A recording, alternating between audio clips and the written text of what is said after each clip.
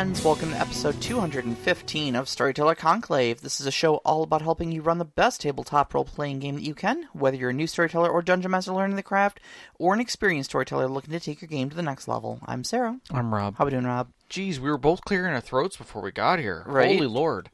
Weather has been interesting. It has been Michigan. The weather has gone from like 80 to 85 to 60 to back up to 80 in like a week, 2 weeks of drought and then 2 days of solid hard rain. Like it rained hard yesterday. Yeah, it was crazy. So we're just as I like to say, the weather is dribbling me like a basketball right now. No, I feel that. I definitely feel that.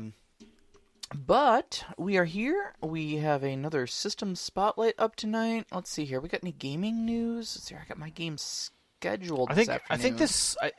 The only thing I was going to say was we always think that summers are going to be the easier time to schedule, and no, inevitably they're the biggest nightmare ever because everybody's doing things and holidays are abundant. We schedule our post up on Discord, and we'll like put out proposed dates, and we'll use the reaction emojis. 1, 2, 3, 4, 5, 6 of the various days that we can possibly do, and we only play on the weekends.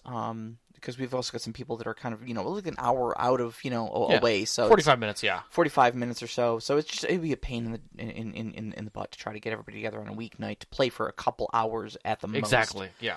So I put out the basically entire July worth of weekends, and I watched you guys all sign up, all but one of you, for every single day. Everybody shifted. Everybody was missing something in there, and I was like, welp.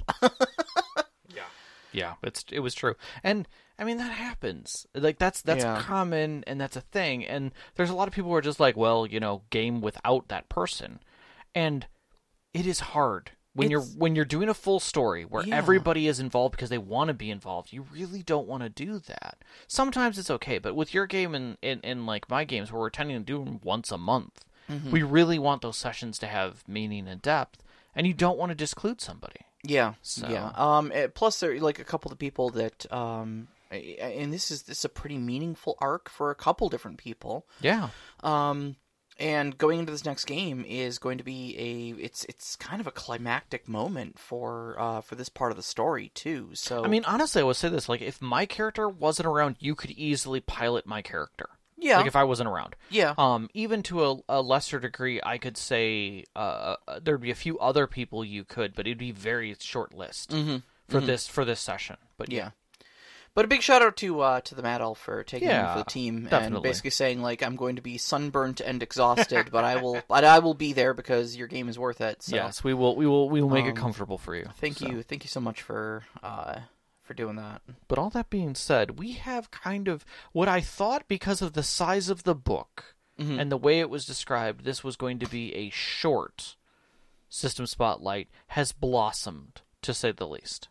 Yeah, and the other, like, not only has it blossomed just because of the remarkable depth of the game for what it's done with so little, but I think too, I found myself thinking a lot about how the lessons we can learn from Brindlewood Bay. Yeah. No, I think that's a great way of putting it. Can be extrapolated into other games. I 100% agree, and I'll get to my portion of that. Oh, yeah. Yeah. I mean, our conversation with it was less about tell me about your thoughts on the system and more about okay, we both love this, why? And that's fantastic. Like, it is good that we both love the system, and I think we both love the system for a lot of the same reasons. Yeah.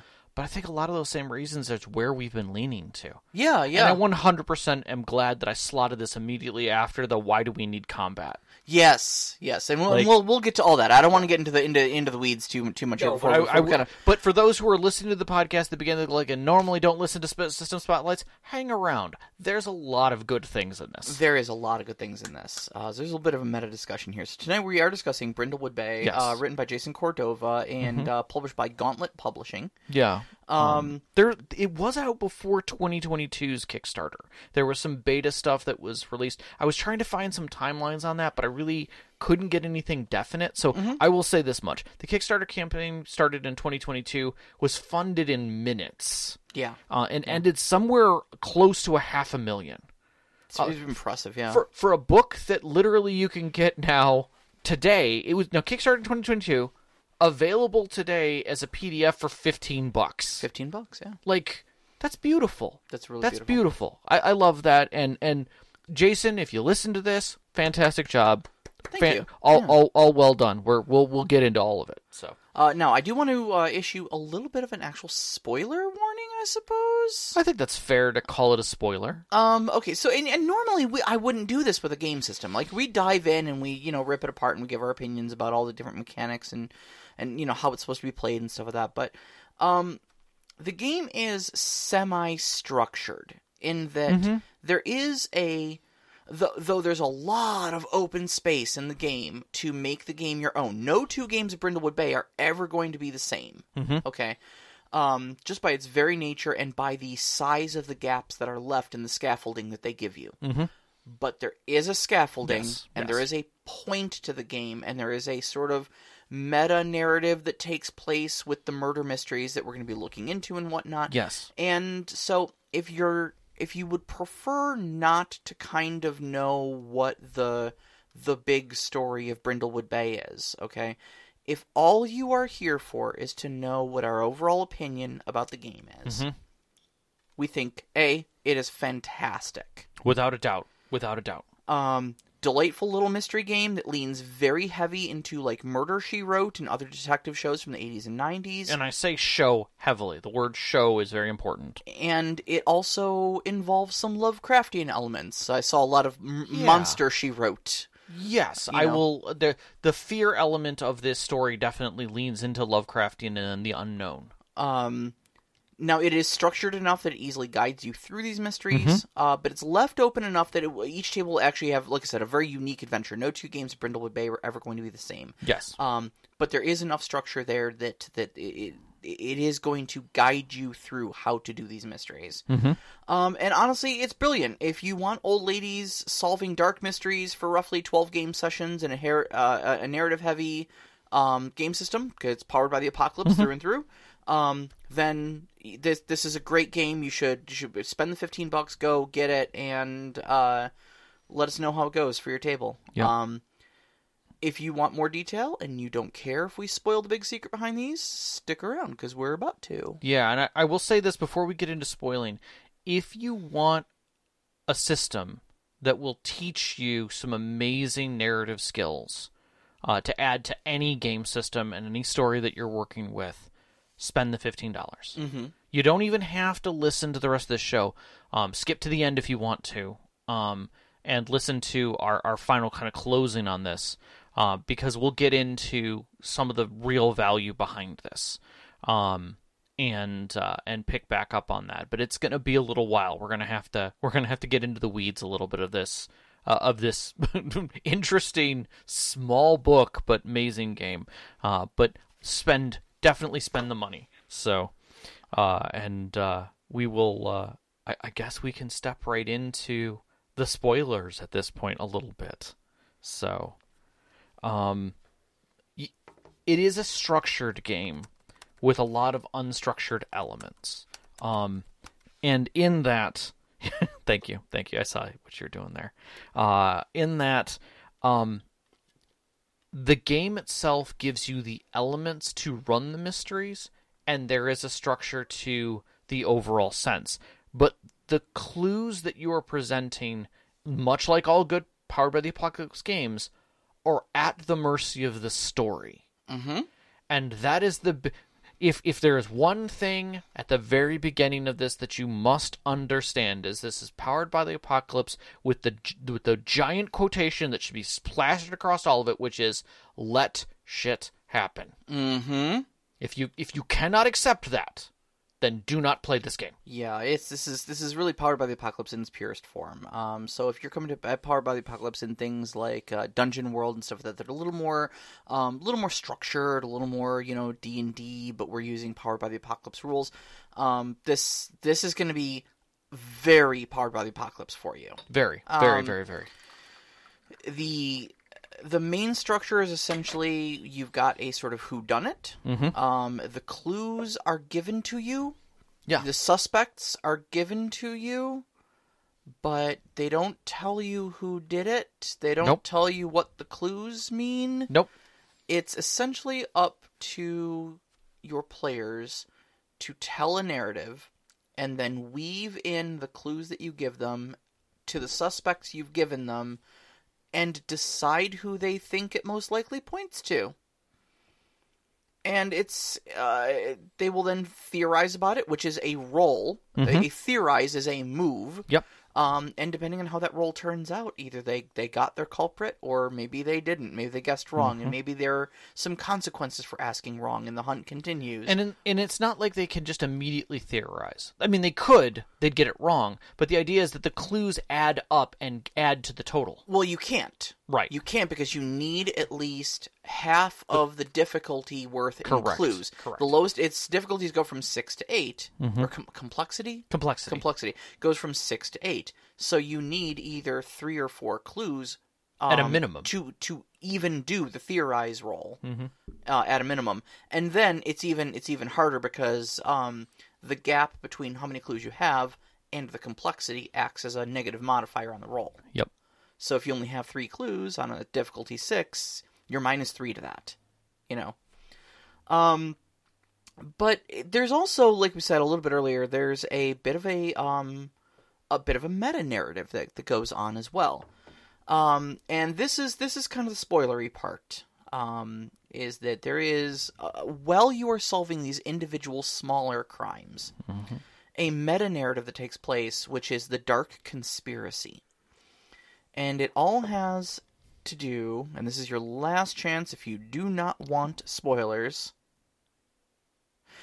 with the Midwives of the Fragrant Void, which is a Hellenic death cult trying to summon a child Persephone from the sea, which is essentially like a Lovecraftian horror. No, and I loved every aspect of those words that come out of that. Like, when you're reading it, you're like, a child of Persephone?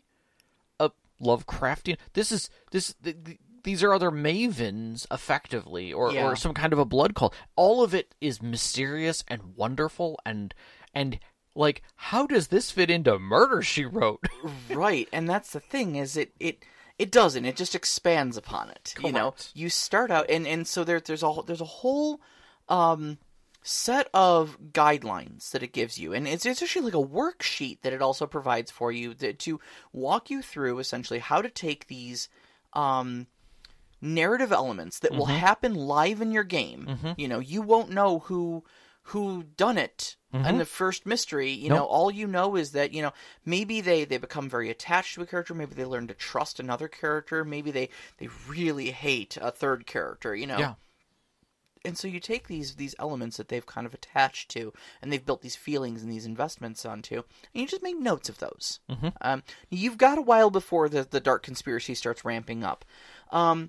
But essentially you work with your worksheet, and it gives you prompts to make certain decisions about things, and slowly but surely, the Brindlewood Bay, or I should say the Murder Mavens, the Murder Mavens, which is the player group, will eventually start figuring out that there is something else going on that kind of connects all these weird murders and strange occurrences, and it starts getting very deep and deep and deeper, and by the time the end of the campaign is rolling around, these things are like, these guys are summoning like demons to come attack you, and you're like, I don't care who fell off the side of a boat or who might have pushed them. They are going to summon Cthulhu out of the ocean if we don't do something about it, and therein lies your escalation. Yep. It gets, I mean, it's still a mystery at the end to be solved. That has not changed. Yeah. The mechanics stay the same. It's not like you're combating Cthulhu, but in a way you are, by finding truths. Yes. And so the true test at the end is, can you remain? Can you see it through? Can you persevere? While still existing within this lovely little town? And keeping in mind that these are little old ladies. You know, these are retirees. These are widows. Yeah. That have retired to the quiet little resort town of Brindlewood Bay, Massachusetts, formed a little murder mystery book club around their love of famed mystery writer Amanda Delacourt, who writes the Gold Crown Mysteries, and end up getting so enthusiastic about their love for murder mysteries that they begin solving them themselves. Yep. And then they get wrapped up into this big thing. Yeah. Yeah. And you probably are catching the excitement in our voice, and it's because there's a lot of neat layers that make all this up. The excitement in my voice primarily is because, first off, obviously the complexity of it all. Like, I like that we've mixed something so mundane as little old ladies solving murder mysteries with, like, Lovecraftian horror. Well, I know that about you, yeah. The two of those have blended together so beautifully. But the other thing that's really got me, and I was actually saying this to Vicky upstairs, was more and more I am wanting to move my storytelling away from combat, away from violence. And you're a bunch of little old ladies. Like, you're not packing, you know? I mean, if you pull a gun, it's a serious moment. Yes, exactly. Like, you are going to be fleeing from danger. There's no combat in this game, you know? No, I mean, you watch any one of those series. Would you ever think that J.B. Fletcher would pull a pistol? Right. No, not in the least. When was the last time Columbo pulled a gun on somebody? I want to say once. Maybe? I want to say once, if I can remember at all. And even then, he was unsure about it, and I think it was unloaded. Yeah, it was probably a huge bluff on his part. Like, oh, thank God he didn't, make me pull the trigger, because he'd have found out that I didn't have bullets in this thing, you know? Yeah. Yeah, exactly. The chief let me borrow this one. I wasn't even sure if it was loaded. I haven't been to the range in 60 years. Right, right. So, yeah, exactly. Can you imagine Jessica Fletcher pulling a magnum out of her purse? Not going to happen. Not even a dagger. Like, that's never going to even happen. Exactly. So, I just, I'm looking at this, and I'm 90% sure this is what I want to run after I'm done with my Savage Worlds game. Right. Just because it's charming, but it also gives me time. It gives me the ability to, kind of flex my horror chops without sitting you guys down and go, hey, we're playing Call of Cthulhu. Mm-hmm. It gets me away from, violence as the solution on things, and it's a pretty limited run game in that it really only goes about a dozen sessions or so. Mm-hmm. And we've been talking about not doing the big epic 50-session campaigns anymore. No, I definitely feel like our next discussions are going to be way less combat-y, because I've got so many good ideas. Yeah. So let's get into the mechanics, because we'll get in and out of it relatively fast. Sure. So this is Powered by the Apocalypse, like I said, in its purest form. Yeah. So you've got 5 attributes in this game. Vitality, which is what you do for physical things. Composure, which is what you use for, willpower or keeping your cool or steady hands or whatever. Reason, which is what you use for mental things, if you're trying to, suss out a clue or research something. Presence, which is your social, trying to charm somebody or lie to them. Right. And sensitivity, which is what you use for things involving the supernatural. Mm-hmm. Each one of these attributes is going to range from -3 to +3. Mm-hmm. They give you a starting set of attributes, and then you add 1 to one of the attributes. That's your entire character creation. You then also need to choose cozy activities. I love cozy activities. Cozy activities. Everybody has a cozy activity, and it's there's a suggested list, very much like all Power. If you're familiar with Powered by the Apocalypse, they give you check boxes. I would say that this sits in the same realm as your recovery in Blades in the Dark, your vice. Very much so. Yes. So if you're familiar with Blades in the Dark, this is your vice, but it's your cozy. But it's and you can tell instantly the difference in tone between a cozy and a vice. Right. But it's like baking, knitting, pottery, but at the same time, you don't necessarily have to lead into that. If you want to do, motorcycle repair. Mm-hmm.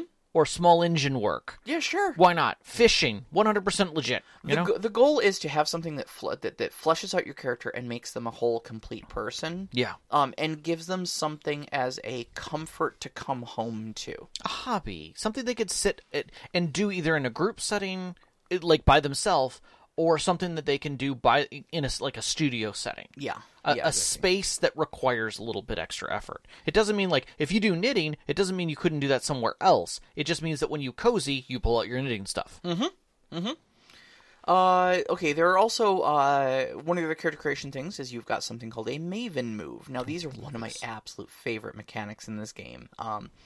So, as most of you who are familiar with probably Apocalypse knows, you don't have abilities or anything like that. You have things called moves. Move is when when something happens in the fiction, in the story, that calls for a roll to be made. A Maven move is something that you can do under certain circumstances, and they are unique to you. Mm-hmm. You can pick up more Maven moves as the game progresses. It's one of the forms of advancement goes. Mm-hmm. Some of them are exclusive to the campaign. Mm-hmm. Like, literally, once somebody has them, nobody else can take them. Yeah. I honestly feel like that should be like a normal thing. Yeah. Because that really helps identify, and I think I want to say it was spelled out in there that it is recommended that no one has identical Maven moves. Right, because it keeps each character unique, you know? Yeah. Now, all the Maven moves are named after typically male detectives from... Yeah. So there is like a Columbo move, there's a Fox Mulder move. There's a MacGyver move. There's a MacGyver move, yep. Rockford move? Rockford, yep. I mean, there's dozens of them. Yeah, you know, it's beautiful, honestly. Well thought out.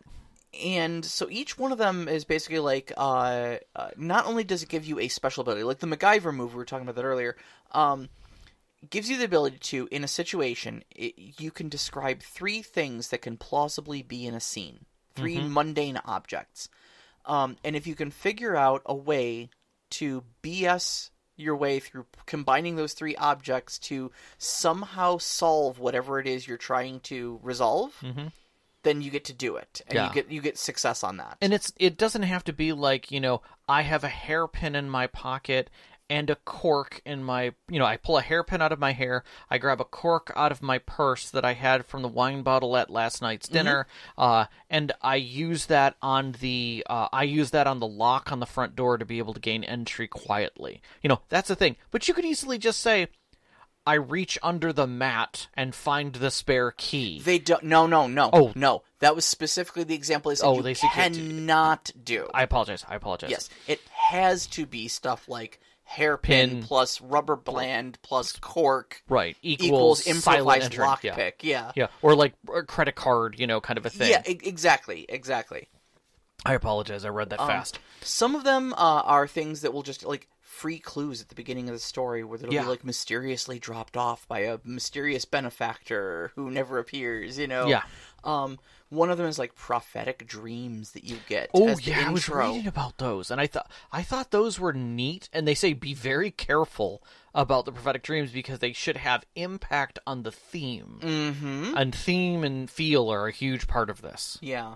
So, but also one of the other great things that I noted in there is that each one of them has a little subtext on it that says, essentially, choose this if you want X to be important to the story.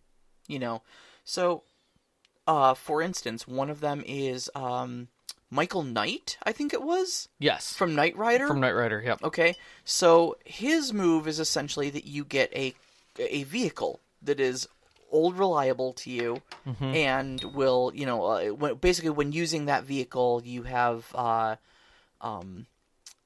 like, you know, some sort of advantage, some sort of bonuses, you know, it'll always get you where you go, or it'll never break down, sort of stuff like that, you know. And it's like, choose this if you want, you know, your vehicle to be an important character in the story, and also if you want chase scenes. Yeah. And so, just being that this is a very narrative, you know, forward game, it encourages you to immediately think about the impact on the story as a primary reason for why you might make some of these decisions, rather than thinking about them as, like, is this the good choice? Is this the optimal choice? Yeah, I feel like it harkens back a little bit to the backgrounds in 7C that we used to use, where literally you're leaning into what you want. Yeah. You know, you're saying, I get to be part of this story. I get to craft how I want it to feel. And I think that's a good sense of the Mad Lib that is this game, that it is expressing itself in every step, both character creation and player manipulation, that the player is 100% part of the crafting of the story. at all times. Mm-hmm. And it was interesting that Knox said, congrats, you are now part of a point-and-click adventure. And the answer is no, it is not a point-and-click adventure. It is, in a way, kind of the opposite of a point-and-click adventure. And we'll get to that, but like this aspect of it is just by creating your character, you are changing the definition of the story and how it is to portray. Yes, there's a scaffolding that says this is where we're going, but to get there is routes are wide open. Yeah. Yeah. And way more open than you think. And when you consider how the mysteries are structured, that like, and that's what I'm saying. We'll get to that. Yeah. So let's continue. So right. Dice mechanics. All right. So dice mechanics, like I said, it's pure Powered by the Apocalypse. You're going to be rolling 2d6, add them together, and plus or minus whatever the applicable attribute is. So 6 and under of that result is going to be a miss. Something bad doesn't happen, something bad happens, you don't accomplish your goal, whatever. 7 up is a hit, and then depending on the moves, the hit may have degrees. So typically that is 7 to 9 is a hit with a complication, a 10 to 11 is a solid hit, and a 12 or higher is a hit, and you gain some sort of benefit with it. Yeah, a lot of the times when you're looking at things that are 7 to 9 with complication, it is the classic part of the Apocalypse complication. That complication can often be a physical complication, but all complications are discussions. You can choose as a storyteller if you want to be like, this will have an injury effect, or this will have you'll lose something, or you'll lose track of them after this, but you'll get what you want. There's a very comprehensive list back in the storyteller section of like of good complications to throw in to keep in the feel and theme of the game. Yeah, but one of the things that I really like about it is that it is a discussion with the player. If things aren't fitting right, retconning is a thing. It is very easy to be like, okay, so I'm not going to be able to lean toward that direction, so my character is going to back out of this situation. Okay. That makes sense. Yeah. And that just happens. And I think that leans into the bit of, having complications creating those advantages and disadvantages to those roles. Is that you might have gotten a complication from something, and now you can't progress. So it changes the story, and the player's choosing that. Yeah. And that's the last mechanic basically here is those advantages and disadvantages. They work almost exactly like they do in 5th edition D&D. Yeah. In that they don't stack. Yeah. You can never have more than one advantage or disadvantage, and if you have both at the same time, they cancel each other out. Yes. And then it's basically just 3d6. Take the highest pair or the lowest pair of those dice. Yeah, and the thing about those complications is something that I think is one of the important aspects of this kind of story and the breakdown of it, and that is that fictional positioning of what those things are. You might say, in D&D, if you say you have a bum leg, kind of a thing, it is a mechanical stat-driven thing. Right. It causes, half movement. Disadvantage on athletics and acrobatics rolls. In this case, that is, throw all that out of your head. You have a bum leg. It means what it means. Yeah. Yeah, that's it. I'm knitting right now. Cool. Your bum leg doesn't play into that. On the other hand, you're chasing after the villain, or the villain's chasing after you. He's going to catch you. Why? You have a bum leg. Yeah. It's a fictional position, right? And that's the thing is that objects within complications cause those things. Car failure is a complication. You run outside and, oh, that's right, my car's dead. Crap. It won't start. Okay? Too soon, Rob. Too soon. Yeah, that's true. I'm sorry. I apologize. Heatsink. Good luck. But that's the whole thing is that those complications need to not be hard mechanics. They are just simply advantage or disadvantage or a straight-up failure mechanic designed to be in there, to be part of that. And it's meant to be a narrative choice within the framework of the mechanics. Yep. So...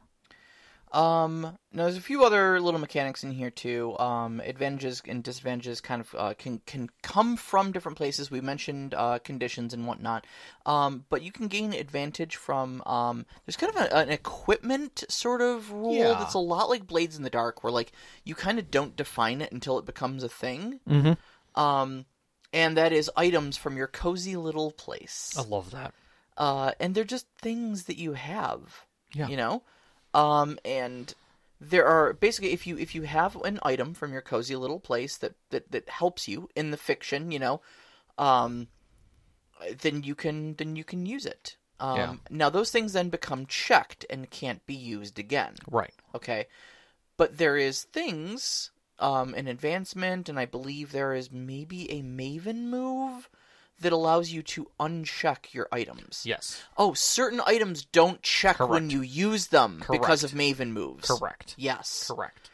And things like that. So they become very intrinsic parts of your character, like to be able to always get advantage on your rolls when you're using like your car if you've got the Michael Knight Maven move, you know? Right, or if you've got like a spyglass. Mm-hmm. You know, things like that. And my thought, the other part of that is that some of your consequences those can be taken from you. Mm-hmm.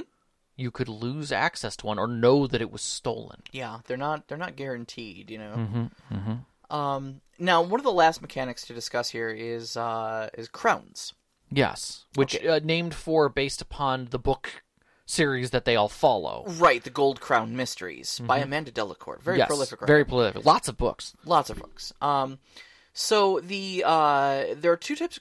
Okay, so crowns basically are your way of, one's your way of resisting negative effects. Mm-hmm. One is kind of like a corruption track. Yes. Okay, so you've got the Crown of the Queen, which is essentially your resistance track. Okay, if you get a really bad outcome, and that bad outcome might even be things like you die. Yes. We mentioned, bum leg, you're running away from the villain. The villain's trying to kill you. Well, sorry, buddy, but you've got a bum leg. Fiction says you die in this instance. Okay, so what we're going to do is I'm going to put on the Crown of the Queen, and I'm going to check off one of these things. And they're descriptors that, describe how you failed as a mother. Describe a way that you failed as a sister or as a wife. Describe a budding romance in your life. There's a handful, and they're all listed on the character sheet. So when you do that, two things happen. First off, what actually happens in the scene is the next highest die result that you could have gotten. Right. Okay. So if you rolled like a snake eyes on something that death is on the line, okay, now it becomes a 7. Which means there's a consequence. There's a consequence, but you succeeded. So you might lose something, but you get away. Right. You might take a condition, but you get away, Right. But then by the end of the session, you then have to incorporate the thing that the Crown said you had to incorporate. So there needs to be a moment where you kind of either flash back or maybe talk to another character of, oh God, all this makes me think of just where I left things off with my daughter, I don't think we left on the right foot. I really had a rough moment with her, blah, blah, blah, blah, blah, family drama, And nearly being stabbed by the villain made me think about that. Yep. Your life flashes before your eyes. Exactly.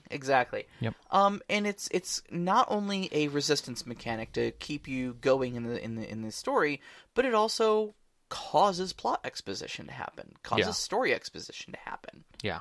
I would love, again, back to stealing mechanics. If you could do this as a death save in other games, the same way, think of the role play that you're pushing out, right? If you say, okay, you have to explain a time when you were weak, or when you lost something, that was unbelievably important to you. Not only do you have to describe that moment and how it made you feel without explaining, how it was finished, because it clearly wasn't, but now that is part of plot. I own that, as the storyteller, and it will come back into play. And until that's resolved, that weight stays with you. Mm-hmm. You know, kind of a thing. And it's that those kinds of moments are just one little thing you can pluck from this game. Yeah, absolutely. It's very, very easy to transplant that. The last thing is called the Crown of the Void. A little different. Crown of the Void, like I said, it kind of functions a little bit more like a corruption track. There's only a handful of things that directly cause the possible use of it. Possible use of the Crown of the Void. And it checks in sequence. You always start at the top and you check down to the bottom. The bottom thing is you retire your Maven. Yep. But it starts very light of just... You always kind of have to mention death whenever you talk about, certain things. Or you'll notice, things lurking around staring at you. And it gets... It's that sort of Lovecraftian eldritch presence that slowly starts creeping in and making things creepier and more morbid and awful until it starts kind of consuming you. Yeah. Towards the very end. It's not a very long track either. No. It's meant to be noticed. Yeah. One of the primary things that will get you to take Crowns of the Void checks is actually starting to dabble in like dark forces and magic and stuff like that. Once that like the dark conspiracy starts going and you decide, oh, I'm gonna start using their own magic against them. Okay. That doesn't work out. Just understand that every time you touch that power, it touches you. Mm-hmm. And there is a way to recover that. Yep. It's just not there. Yep. So advancement's pretty easy too. You've got session goals. Yep. They are, again, check boxes. Mm-hmm. One of them is always permanently checked for you, and that is, did you solve the mystery? Yep. But it'll be other things of, like, did you bond with another character? Did you, did you get a cozy moment to yourself, etc., sort of things like that. And if you at the end of the session, if you answer yes, you get an experience point. When you get 5 experience points, you get an advancement. There are 5 advancements. You put a check mark next to one of them. When you have checked all 5 of those advancement boxes, meaning you've gained 25 experience in total, you're done. It's as far as your character will advance. That's it. I like having a cap. It's nice. Yeah, it's very nice. simple. Yep. So. And that's it. Yeah. And then that's basically where the character section ends, and it rolls right into the DM section, which is most of the book. Which is, I'm gonna say this. Normally, I list out the number of pages that are in a book. I will say this: most of this book is the DM section, and most of this book is not about monsters.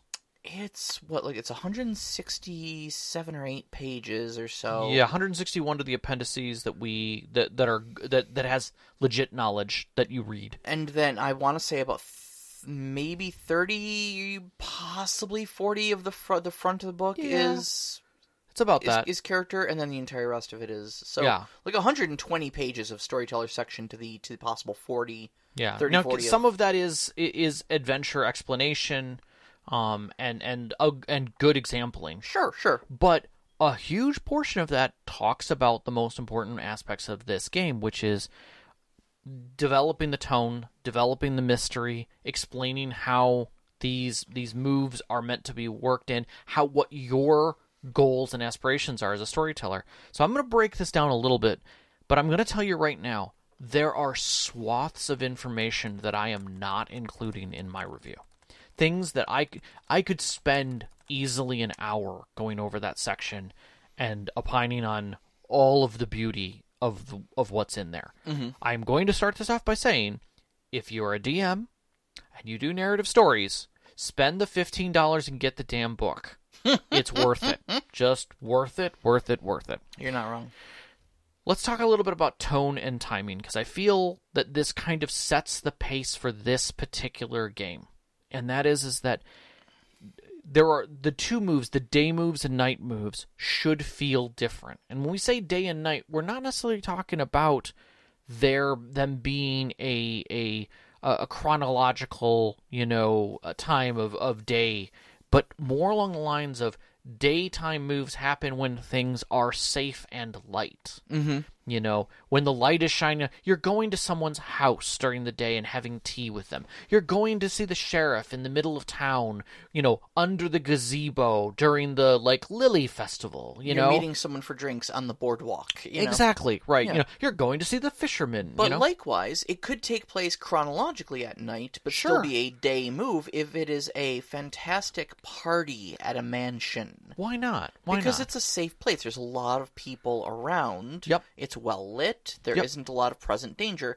But for instance, you could go in like the middle of the afternoon, you know, high noon, and go to a mysterious warehouse on the edge of the docks. And that's dark and musty. It might be a night move because it's always dangerous there. Just remember that the day move should always... When you talk about a day move, it should be something that is concerning, fearful of the person, but doesn't necessarily have a consequence directed right at it. It wouldn't be a consequence that is like lethal. That is in a dangerous way. There might be consequences of like people might, you know, disfavor you, right. Or you know the chief of police might shut you out of a room or something like that. Right.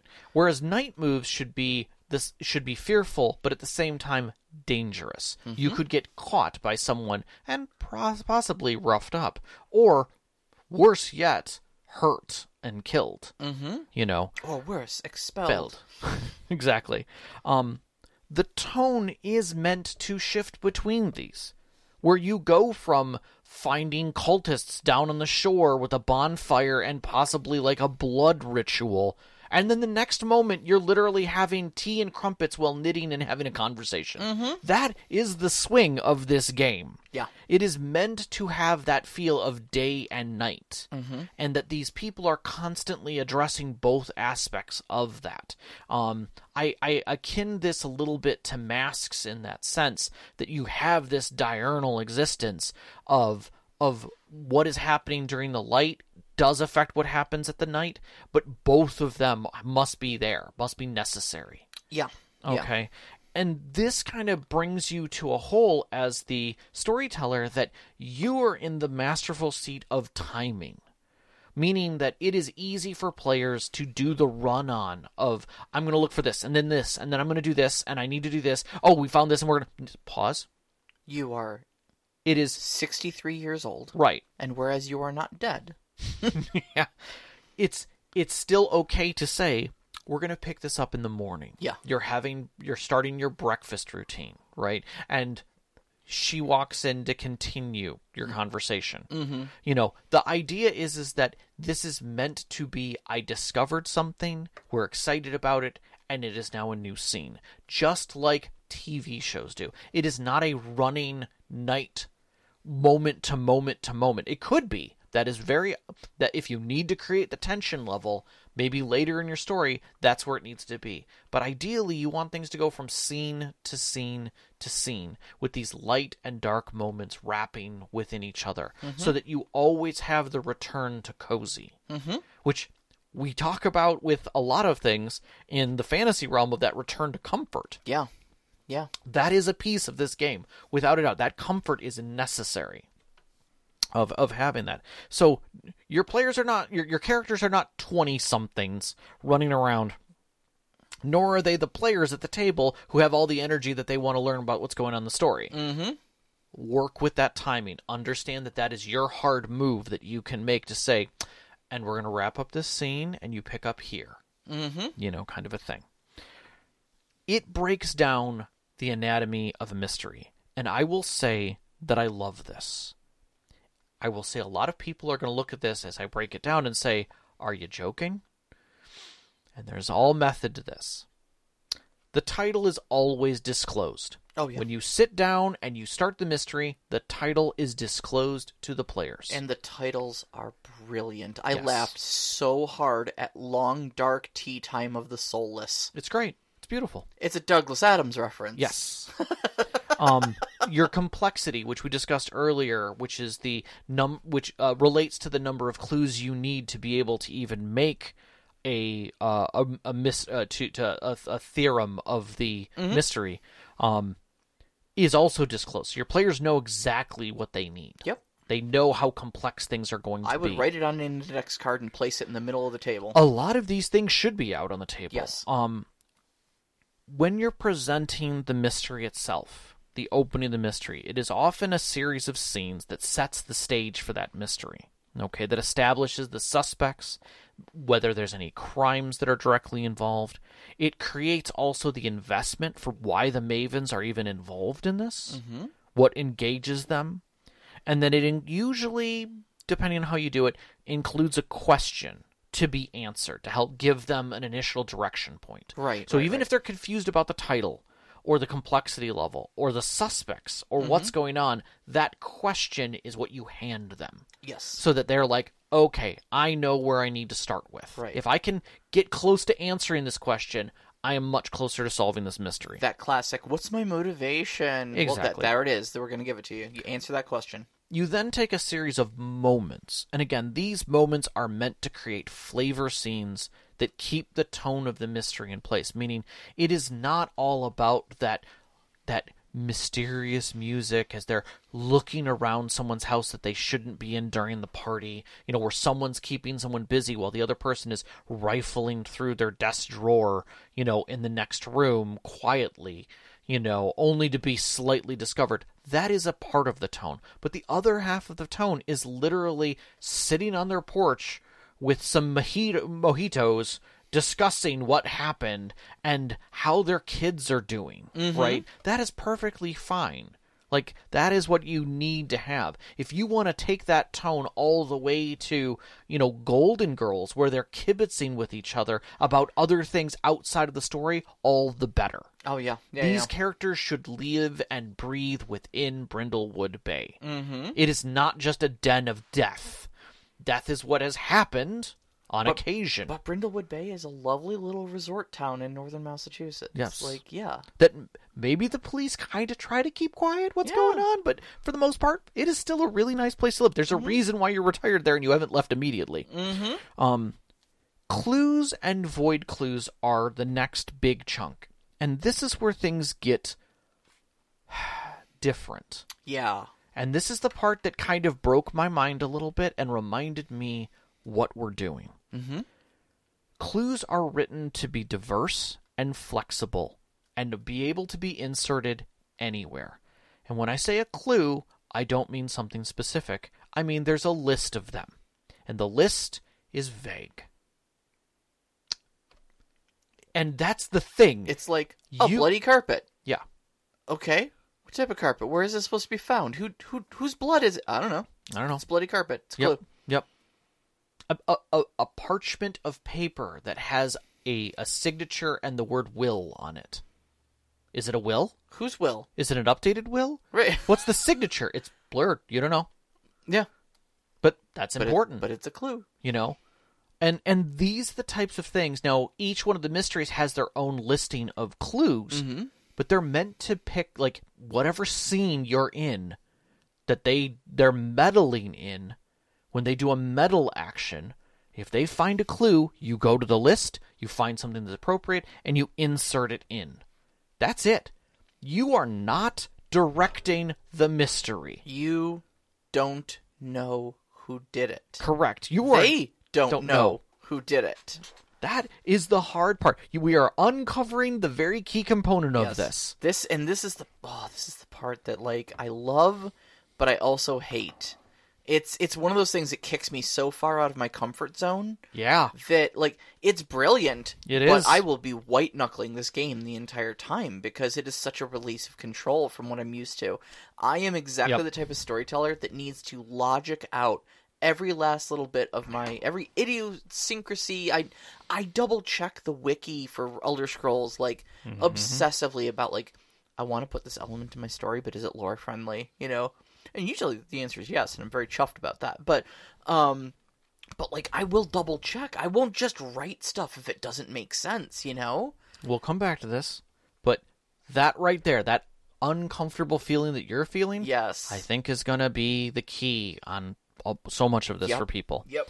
The other is void clues, and void clues, like it sounds, are clues that sit outside of the mystery's resolution, but leans into the influence of the midwives of the flagrant void. and that dark conspiracy. So it adds to the overall conspiracy. So within the chain, the campaign that is the story. Yeah. So think about, you have 2 layers of clues. You have the internal mystery clues that take care of the complexity within that, and then you have the grand clues that are involved in the entire grand story. And again, they don't make sense either. Yeah, they just fit within the framework. There is a fish that is leaking purple ichor, and you're like, okay. Sorry, there's a fish. They found a fish with a rat stuffed in its mouth that's leaking. Believe it or not, that was a regular clue, not a void clue. Oh, that's right. That was the regular clue. That was the regular clue. But the thing that I want to say is there are 3 significant differences between this and most games you should be aware of. 1, clues are not located in specific places, and in fact can be found wherever the Mavens are looking / meddling. Yep. You Quantum don't clues. know. Yeah, you do not know the explanation to any of the murder mysteries until the players do their theorized move and come out with a success. That is the solution, not what you crafted, because you don't craft anything. Lastly, the murders are part of a larger conspiracy involving a death cult determined to summon a monstrosity from the depths of the ocean. That is the 3 points of this whole thing. And if you can accept those, you can run this game. Immediately upon reading how clues are handled in this, it reminds me of that bit of DMing advice that I got so long ago, which was put puzzles in your dungeons, but don't put answers to those puzzles. Exactly. Just wait for them to try something that makes you go, oh, that's innovative, and let it work. Yep. Exactly. That was the solution. Yes, I'm going to come back to that again. The Alexandrian did a really nice review on this, and I highly recommend you go look at it, but take your time, get the book, it's worth it. Like the rest of the group, the GM doesn't know what the true solution to the mystery is until the theorized move mechanically determines it. So the GM has to be careful not to push a specific solution as they present the clues. Meaning, when the clue goes out, it is the clue. You need to leave that clue as it is. You don't red herring it. You don't flavor text it. You don't do anything. You can't be like, this was found in the daughter's purse. Nope. Yeah. You let it be. You can flavor everything else. Yep. But not that. The point of this essentially comes down to the goal of the game is not to solve a mystery.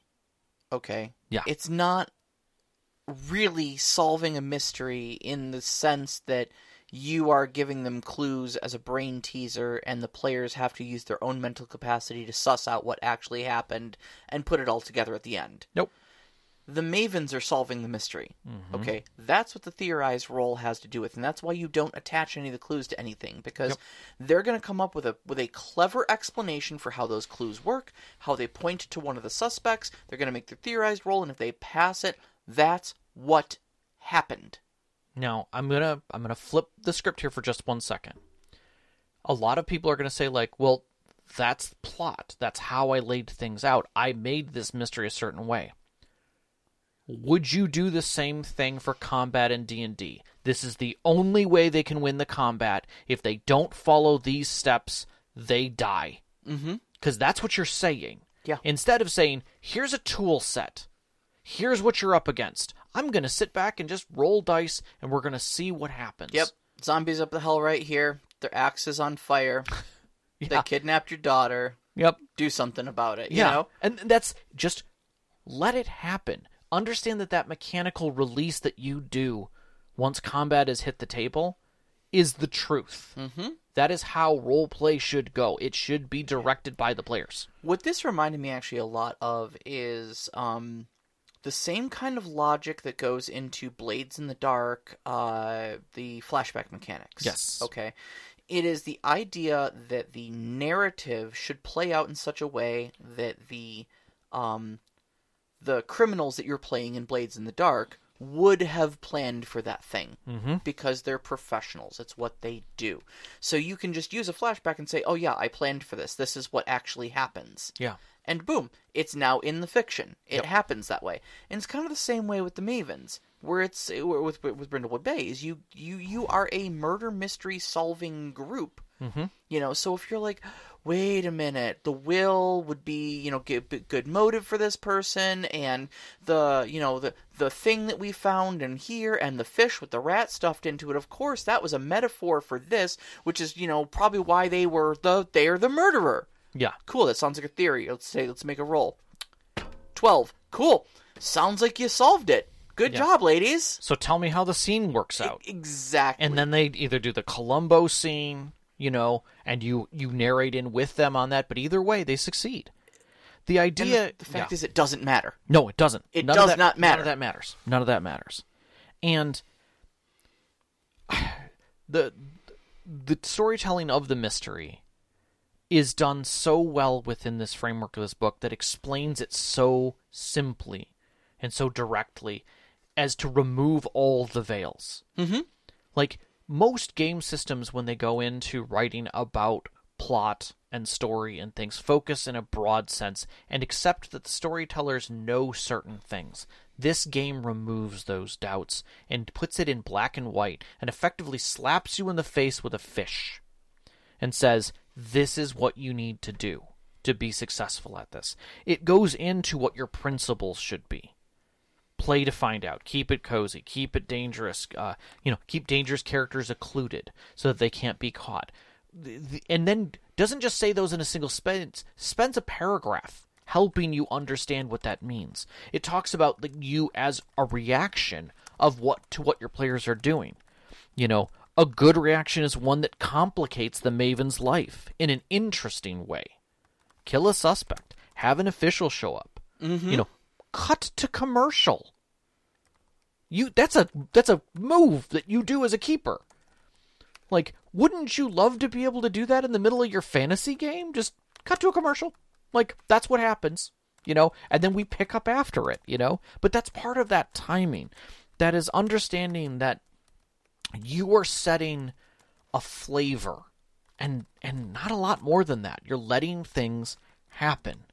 You're letting stuff discover. The day and night moves that are meant to be fear that is understood and respected by the storyteller, the keeper of the characters coming to life, right? So when they're stating their fear within it, you're exposing that fear at the table.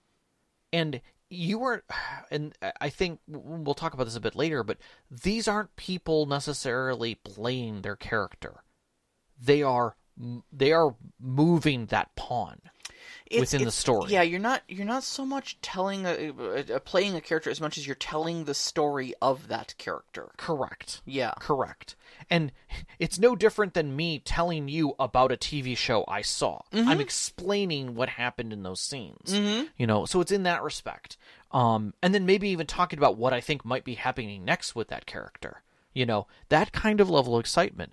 The stakes can be very high, but no one dies unless the player wants it to happen. Now, there's some tweaks to that, but it's very late. Yeah, for the most part, and in the first half of the game, it's nearly impossible to kill a character unless that character says, "This would probably kill me." Yeah, but the whole idea of crowning things gives you that out, if you will. Yeah. To be able to do that. Using meddling moves and releasing clues through that are how things happen. Mm-hmm. Sometimes it's not obvious that the players are trying to do a meddle. You just ask them. Ask them.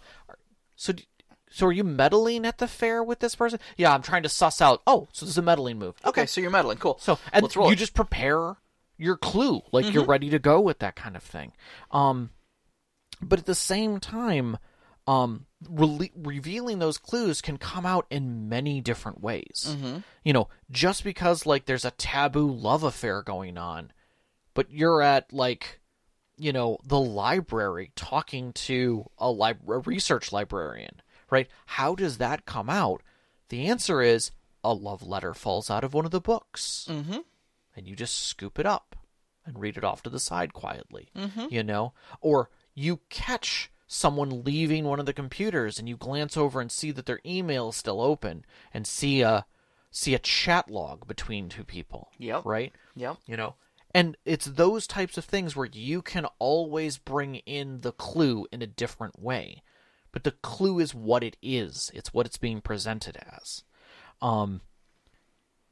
The thing that sits outside of that are these occult moves, which expose to a different level, but create danger. Those kinds of moves are meant to show that the players are stepping beyond themselves. That they're dabbling into effectively dark things try and get a bit more information. And even if they succeed, there is a heavy chance that bad things are going to happen. Yeah, and this is where you really start picking. Like if you start you start dabbling in occult stuff, like first off, there's no guarantee that it works. No, you may straight up find out that no, there's no possible way you can utilize this power. Yeah. But second off, this is the quickest and surest way to pick up Crowns of the Void. Yeah.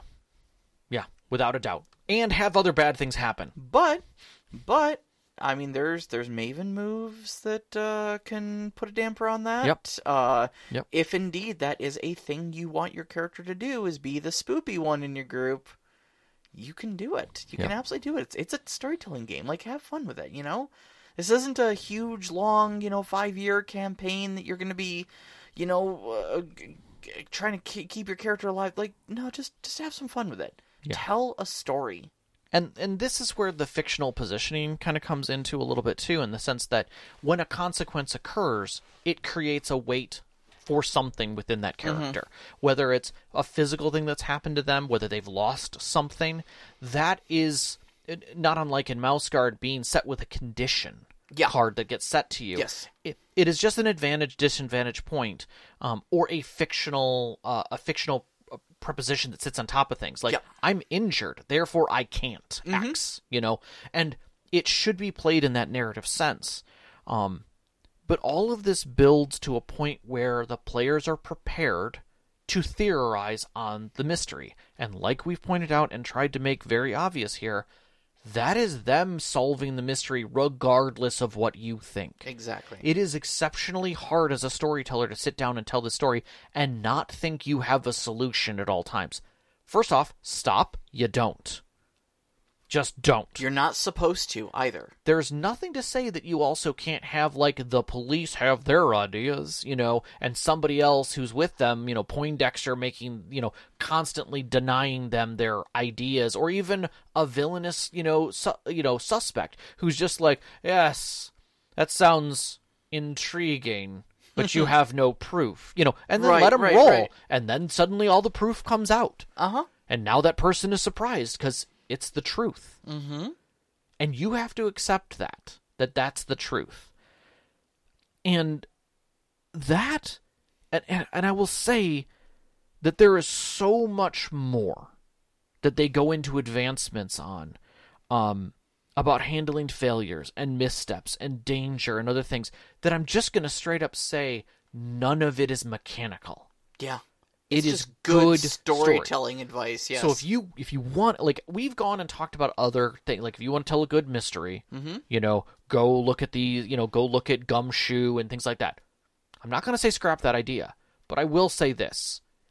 Go pick this book up. It will help you understand and reframe some major points in your head about what you think you know about writing a mystery. Yep. And understanding that. Yep. Our closing thoughts are going to be a little long. I will say we are done with the reveals. Mm-hmm. And this is purely, if you skip to this point and you're at our closing thoughts, congratulations, welcome. We're now going to get into the thick of it without really going into any more spoilers. Yep. So, all right. Sarah, what does Brindlewood do well for you? So much stuff. First off, I am just utterly enchanted with the setting. It is. It's kind of wonderful. It's so charming and it's so unique. The idea of you're just playing these little old ladies in red hats, that love to solve mysteries. Yep. That gets just wrapped up into these events. Yeah. Especially when they keep saying, like, your players should constantly, your character should constantly reference things from the books. Because that's the big part of why you're all together. Yeah, because Amanda Delacourt, very prolific writer. Just make up crap. Like, oh, that was from, the Tomes of Seven Seas. Yeah, exactly. Yeah, where, just after he ripped open his shirt, that scroll fell out of it. This was just like that. It's doing those types of things adds to the flavor of the story and the setting and everything else within it. Somehow it gives you a framework for mysteries and a vile conspiracy without providing any hard details on what any of those things are, and then effectively guides you to fill in those blanks to make your own story, like a giant Mad Lib sheet. I will flat out say that this does a great job at throwing pretty much every major adventure written out in like a, 16 to 18 page booklet right out the door. Oh, yeah. Nice job. Right out the door. I was reading over, looking at how the scaffolding works, like Mad Libs is what I kept referring it to, because it's like, you can read Mad Libs and it's like, I verbed a noun this, time period. Yeah. And like, that doesn't mean anything. It's all fill in the blanks. And it doesn't mean anything until you fill in the blanks, but it gives you what blanks to fill in. Yep. And then you have a story. It may be nonsensical, but you have a story, And it's, somebody once put it as, it is a lot of random encounter mechanics hidden behind the covers, to a non-defined ending where the players know there's an ending. Yeah. Like, you can see the end. Yeah. And then when the player's like, hey, here's a plausible ending, and you're like, that's exactly what it is. Yep. Congratulations. Exactly. That's the ending. Yep. I think it really effectively captures the feel of like those 80s and 90s detective shows, complete with the allusions to like commercial breaks and stuff like that in there as well. Yeah. I could feel the Jessica Fletcher dripping off of every single page. The artwork really helped a lot with it too. Does. In the book. It's so soft. It's so soft and charming. Yeah. I think there's excellent juxtaposition between cozy murder mystery and Lovecraftian horror. I think it's a ramp, but yes. What I'm saying is it's interesting that you put those two things together, because they work remarkably. They're like peanut butter and chocolate to me, They really do. Because it's such a smooth ramp that you start by playing cozy murder mystery and you end with Lovecraftian horror, and if done right, you kind of don't see the gradient between the two. Yeah. Yeah. It just like suddenly you stop in the middle of your 10th game session and go, why are there witches? Like, what? How did we get here? Why are there dark robes with like a red eye painted on the top of them? Right. And I think that's absolutely great. What more can you ask for than little old ladies fighting Cthulhu? I love it. And then you've got a fantastic section on storytelling within the setting. You can use so much of that there for other settings, other mechanics. Like, there's so much subtext within it that is blatant and obvious and helpful that I think it is a fool's errand not to have this on your shelf. Yeah. If you're one of those people who like having reference materials to help you do storytelling in RPGs, well, this is something to have on your digital shelf or on your physical shelf. Definitely, without a doubt. I know getting the hardcover is exceptionally hard. I've been reading about that, but getting the digital book is as easy as going to Drive-Thru RPG, honestly. Super, super easy. I felt that section was incredibly important. It opened a lot in my mind frame of exploration. It leveled some things that I didn't expect in the way that I was looking at things. But the one thing that I love is that the readability of the DM section, the way they break things out, the way they go into simple paragraphs and make it very clear what you're doing and give pretty clear examples, makes it very comfortable. Yeah. Makes it very comfortable. I will say that despite my concerns about a first-time person running one of these, I think it is very possible that this could be an opening RPG for a storyteller, because of the fact that it doesn't rely on the storyteller's weight and creativity nearly as much as the players. Yeah. I mean, I'm of two minds. It does put a lot of responsibility on the players. That's the thing. I don't think this game system suffers passive players very well. No. And let's break down into what it doesn't do well. Okay, I think it fits into that. Sure. I think that it leaves enough of the experience, but still it is curated. It is framed for what it is. Yes. The story will always kind of progress in a certain direction. Yeah. The details, the suspects, the clues, the characters involved are all going to be different every single time. But kind of the big reveal that we were all spoilery about, the Lovecraftian elements, is like, it's always going to kind of go in that direction. So the first time after you've played Brindlewood Bay, or if, you've listened to this podcast in its entirety, you kind of already know what the big reveal is. And so it's a little less... That isn't something to say that as a storyteller, you couldn't make adjustments. Sure. Because it isn't... If you know the reveal, there's a lot of other things that will work just as well in a different framing. Oh, yeah. And you could tell the story differently and have a completely different outcome. Absolutely. I think in that sense, it suffers from certain board game frameworks that once you've played it, you're like, do I want to play this again? Mm-hmm. It's different every time I play it, but it is the same board game. Yeah. So I think in that, it could diminish on it, but I think crafty people could have a lot of fun with it. Oh, sure. A lot of fun with it, so... I think likewise also because it's a specific setting and mystery, it isn't easily adaptable to open world homebrew style campaigns where you can just kind of lift the mechanics and drop them into something else. It's kind of dependent upon its mysteries and upon the dark conspiracy and stuff like that. There's a lot of tools for randomizing those things to give them your unique twist. But I think without a lot of work writing on your part, the game is called Brindlewood Bay. Mm-hmm. I think taking it out of Brindlewood Bay would be very difficult. I agree with your statement. I will say this, that feeling through that, it would take a decent amount of effort to extract the mystery portion of this and to plop it into an existing campaign. Mm-hmm. But if done successfully, you could very easily have the subtext plot drop clues to your plot. At the grander scale, have an adventure that is a mystery, and use this as a framework to help you design that. Yeah, sure. And still have your plot rolling right along next side of it. Mm-hmm. And I think that could be kind of neat, but it would feel unbelievably different. The challenges of trying to put this into a combat-heavy game would show drastically. Yeah, agreed. And because of that, the mechanics and feel fit tight within this framework. So...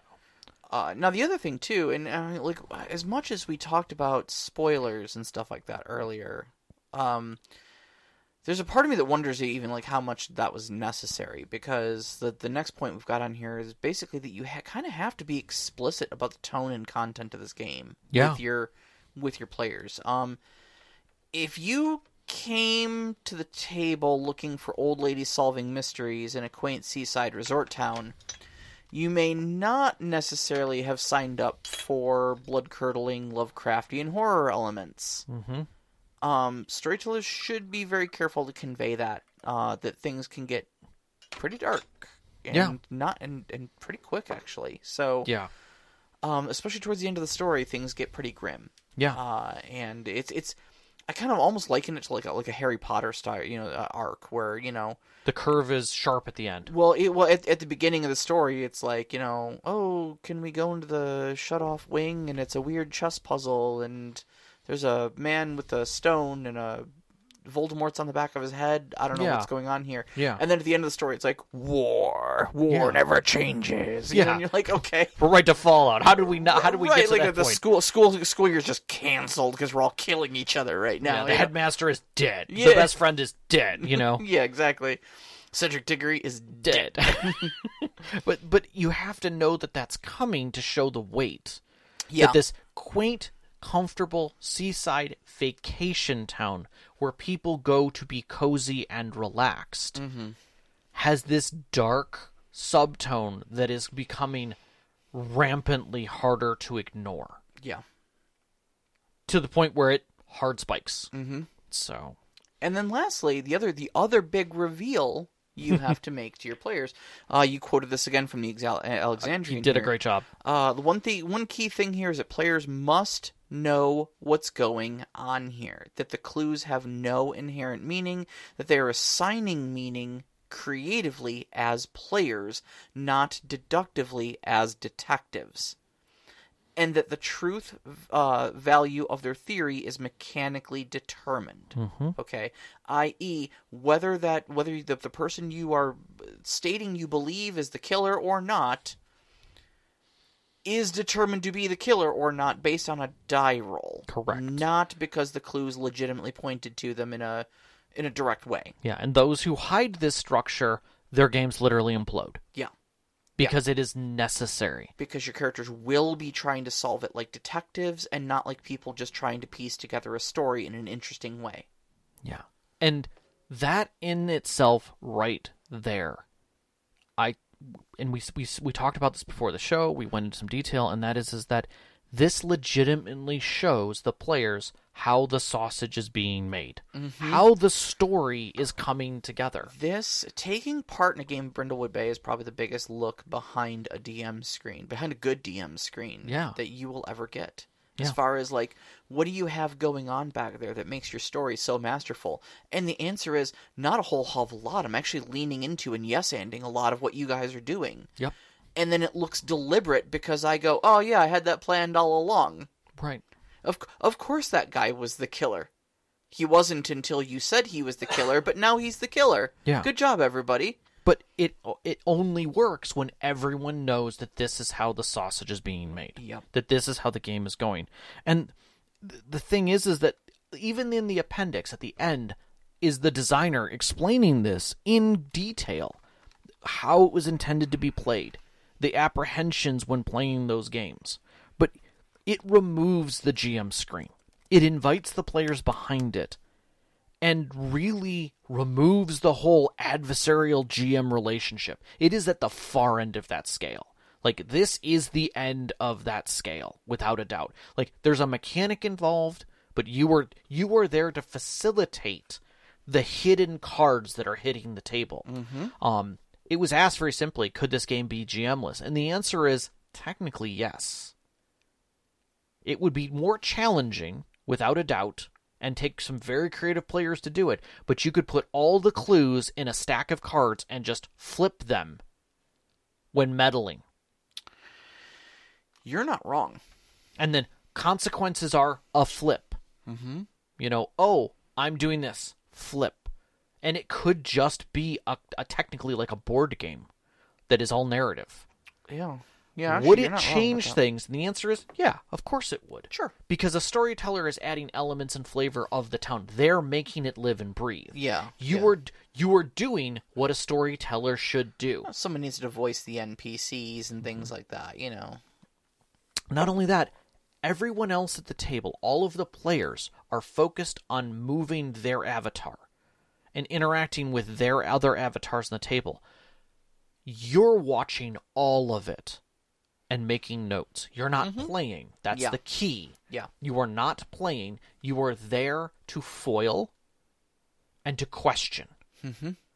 To help them through it. And you make notes of, like, little attachments, like, oh, they've grown to trust this character. And then you put that down, like, you know, like, okay, cool, someone needs to betray them, you know, in the third act of this game or something like that. Like, cool, they've come to trust this character. I guess that's them, you know? Yeah. And it's going to be different every single time. Who they like, who they don't like, who they interact with, who they don't interact with. Exactly. And all of that is done in such a nice way that even at the very end of all of this, that the writer goes into saying that there are concerns about playing old people. Mm-hmm. And I was taken right back to Shang-Chi and jumping vampires and playing Asian characters. Yeah. And like, am I allowed to play an old lady? Mm-hmm. You know? And it states like, you're not playing an old lady. You're telling the story about an old lady. Right. And the tools are just there to make her a well-rounded character that lives and breathes in the town of Brindlewood Bay. And that is fine. Mm-hmm. And I think understanding that key right there, that the developer is basically saying you as a player are telling the story of. Yes.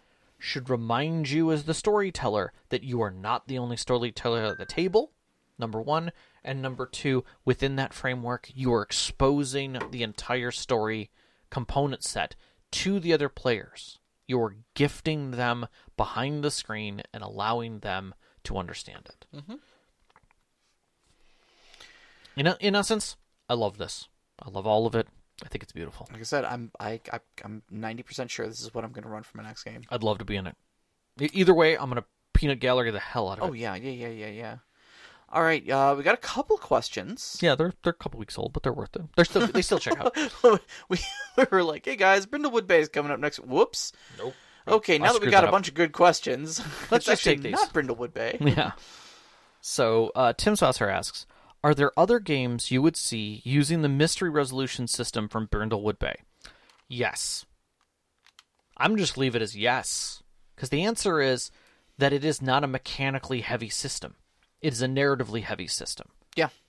If you've got a mystery, if you've got a puzzle, if you have anything where the players do not need to have a set destination for solution, use it. Yeah.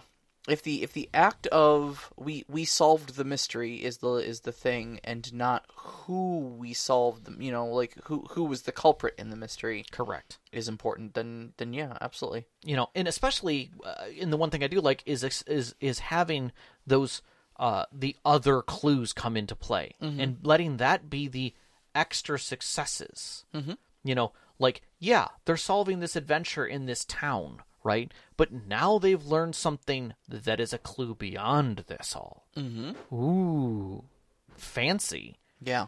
Now the adventure is one thing, but learning more about the greater plot is another. Sure, that is literally every adventure. Mm-hmm. Your adventure, I'm not going to say, is pointless, mm-hmm. but I will say it is a place, some things are happening, and it is up to players to get through it. Yeah. That's it. Yep. Don't set more rules than that. Let's see here. Many systems attempt to perform genre emulation of some kind. Brindlewood Bay is one where they are very explicitly do this with things like cut-to-commercial mechanic. Yes. Do you think this kind of overt callback to the episodic shows is designed after breaks verisimilitude, or does it lean into it? Absolutely leans into it.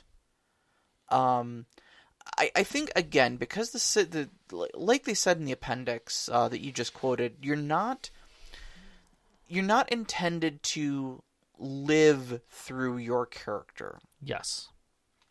You are designed to essentially tell the story of a character that exists in this story. Yeah, you're not telegraphing moment to moment. Yeah. You're not driving them from one scene to the next scene and walking them through the door and up the staircase into the sheriff's office. It goes from, we're going to have, it's like having a conversation with T with one of the people and then cut. You find yourself walking into the sheriff's office to ask him a few good questions. I think it might actually be helpful to think, like, this is one of those rare instances where, like, it's not your character. You're just controlling what that character that exists in the story does, Yeah.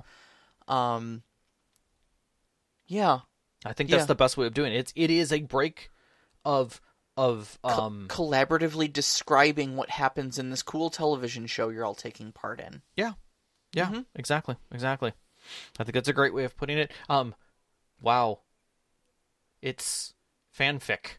Yeah, kind of. Yeah. Because there's already an established character. Yeah. And movement and motivational set. You're just saying, here's the situation and how they're going to move through it. Yeah, Knox in the Box says a scriptwriter on this program. Yeah, exactly. That's exactly what it is. It is, and at the beginning of the book, they say that straight out. They're just like, you're just in a writer's room. You're just in a writer's room, exactly. Yep. So... Nevum's got some questions. In Brindlewood, the Game Master doesn't know who did it. That is correct. How to assure consistency when running campaigns. Okay, so... Let go. That's the key. That's the key. Let go. Stop trying to control the output, trying to create consistency at all. Like, your players are going to tell the story, and all you're there to do is essentially make sure that when they make a move, the correct roll is made to insert whatever is an appropriate consequence to that roll, be it good, bad, or a mix of both, and to help guide them through the story in a meaningful way so that at some point they can do their theorize and throw out a solution. I would change the word guide to encourage. Yeah. That's because we guide people. Okay, sure. Guide implies hands-on. And encourage is more like sitting in the sidelines saying you can do it. Right. Sitting in the sidelines, asking a question. Well, the reason I say guide is because there is a component to being like, okay. I understand you're trying to do everything, but we're going to move on to the evening at this point, And those, I think, are guiding moves. I would agree. Those are very guiding moves. You do need to put some constraints on your players to keep them moving in a direction. And to keep the feel of the story versus turning it into a move-by-move motion. Exactly. And so that's where I would say you need a guide, but other than that, let go. Yeah. Forgive yourself of any and all direct involvement in the outcome of that story. Yep, agreed. Next one. Do you have to play old ladies, like Murder Curate, or can you play other types of character? So, the short answer is... It's not Brindlewood Bay. Yeah. And it's not the Mavens. Yeah. You're not a maven if you're not playing an old lady. Yeah. Now, there is some wiggle room.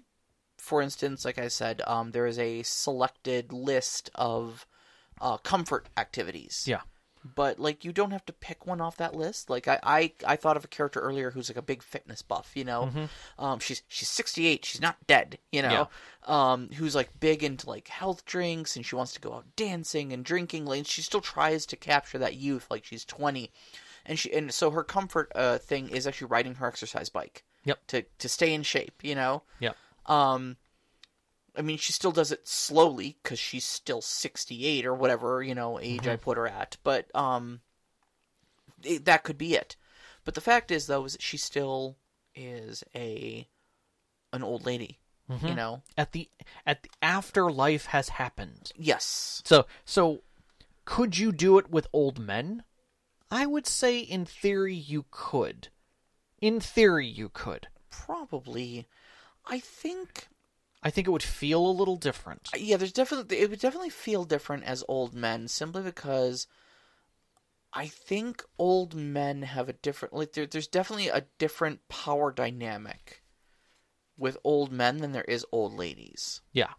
And I think, like, the little old lady, the grandma that, like, has her sewing in her oversized purse with her at all times, like, there's a certain sort of innocence to that people regard, whereas, like, an old man might be an old veteran soldier, So, he might be an old business tycoon, And I think that's what it's trying to elicit here, is that you aren't powerful still.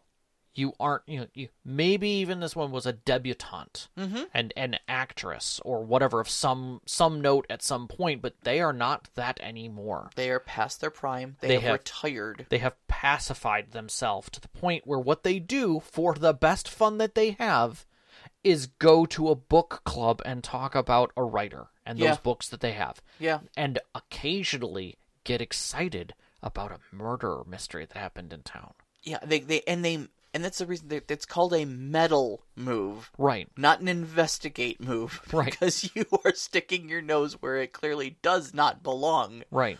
You are doing this as a hobby, not as a professional pursuit. Correct. And so I will say this, that there's a recent TV show that was Steve Martin and Martin Short, and I can't remember who the girl is that is lead.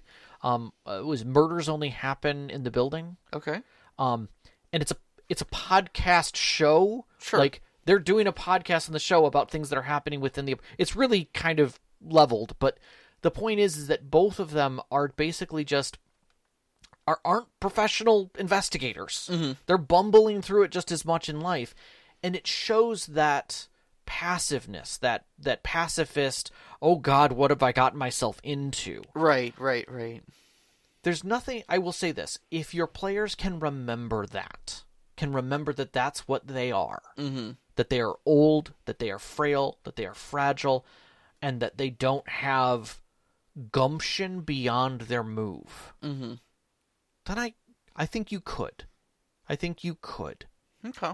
But I think you have to understand what you are within the framework, what the players are meant to be. Just like Kids on Bikes could never have one of the kids be a robotic soldier.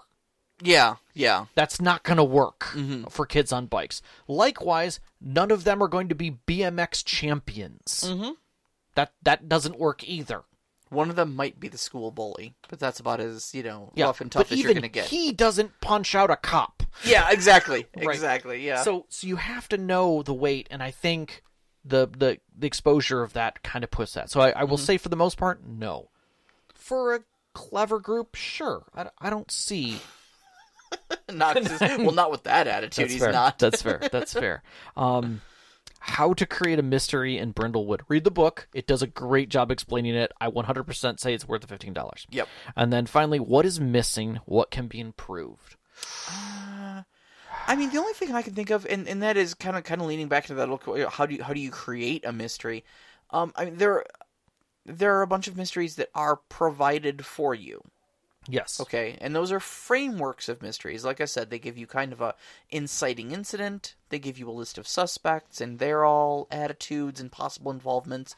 They give you a list of clues, which are vague and only semi-related to what went on. And it's entirely up to the mavens to piece it all together. But what I might like to see is like a framework for creating your own mysteries. Yeah. And I think that kind of answers both of those questions at the same time, is that there isn't really a framework provided for saying, like, okay, of the 6 mysteries that are provided in the book, here's how you would go about creating your own. I would like to, under that same line, I would like to see like a Forged in the Dark of this. Brindled in the Bay. Yeah. Or, however, Brindled by the Sea or something like that. Sure. But that way it exposes the framework, what the point of this is, and being able to take each of the components, what the characters mean, how the mysteries can be plotted together, and what the final threat is. And lets you kind of pick and choose and be like, okay, so my final threat is an alien invasion. Sure. Or Chinese jumping vampires. Sure, or whatever. And then the framework in the middle is, is your clues and everything that go along with each of the individual mysteries, and your front end framework is a group of students at a college, or whatever. But the key behind it is that the passiveness of it, like they do, like Kids on Bikes, Kids on Brooms. Oh, you said kids at college, and I immediately thought of East Texas University. It's one of the settings for Savage Worlds. But it works. But again, the framework of who those characters are and their level of control of what's going on is the key. Yeah. Is the key. So, but I think that's really the only thing that I would agree is kind of missing. Otherwise, excellent. Everything is targeted well, it is framed well, and there's so much joy that you can pull out of this. Yeah, it clearly understands its own scope. Very much so. Yeah. Very much so. All right, so next week's topic, we're going to be talking a bit about boss battles. Like, where did this concept of reaching, fighting through a bunch of things and then getting to a climactic boss, like, why is this retold again and again and again in storytelling? And like, why is D&D made this the default trope? Right, of everything. And how necessary is it to gaming, that sort of thing. So we're going to be kind of dissecting that whole trope. In the meantime, you can find us on Twitter at @ST_Conclave. Listen to us on Instagram at @ST_Conclave. Listen to us live every Wednesday night, 7 p.m. Eastern Time on mixlr.com/storyteller-conclave. And join us up on our Discord. We'd love to hear from you. Throw us some questions. We'll answer them here on the air. And you can talk to the other great storytellers that are up there and bounce some campaign ideas off of them. You can find that link on our Twitter as well as our website, storytellerconclave.com. We'd like to thank our Patreon members who support us every single month, especially our name members, Knox in the Box, Sam, the Arcane Asylum, Sparkle Motion, Veteran, and Hulavu. We truly appreciate all your support. Our pre-show music is by Arcane Anthems. You can find them at patreon.com/arcaneanthems or on Instagram at Arcane Anthems. Our intro music is Beyond the Warriors by Geefrog. You can find that at geefrog.bandcamp.com, on Google Music, or on YouTube now, so I highly recommend you go check them out.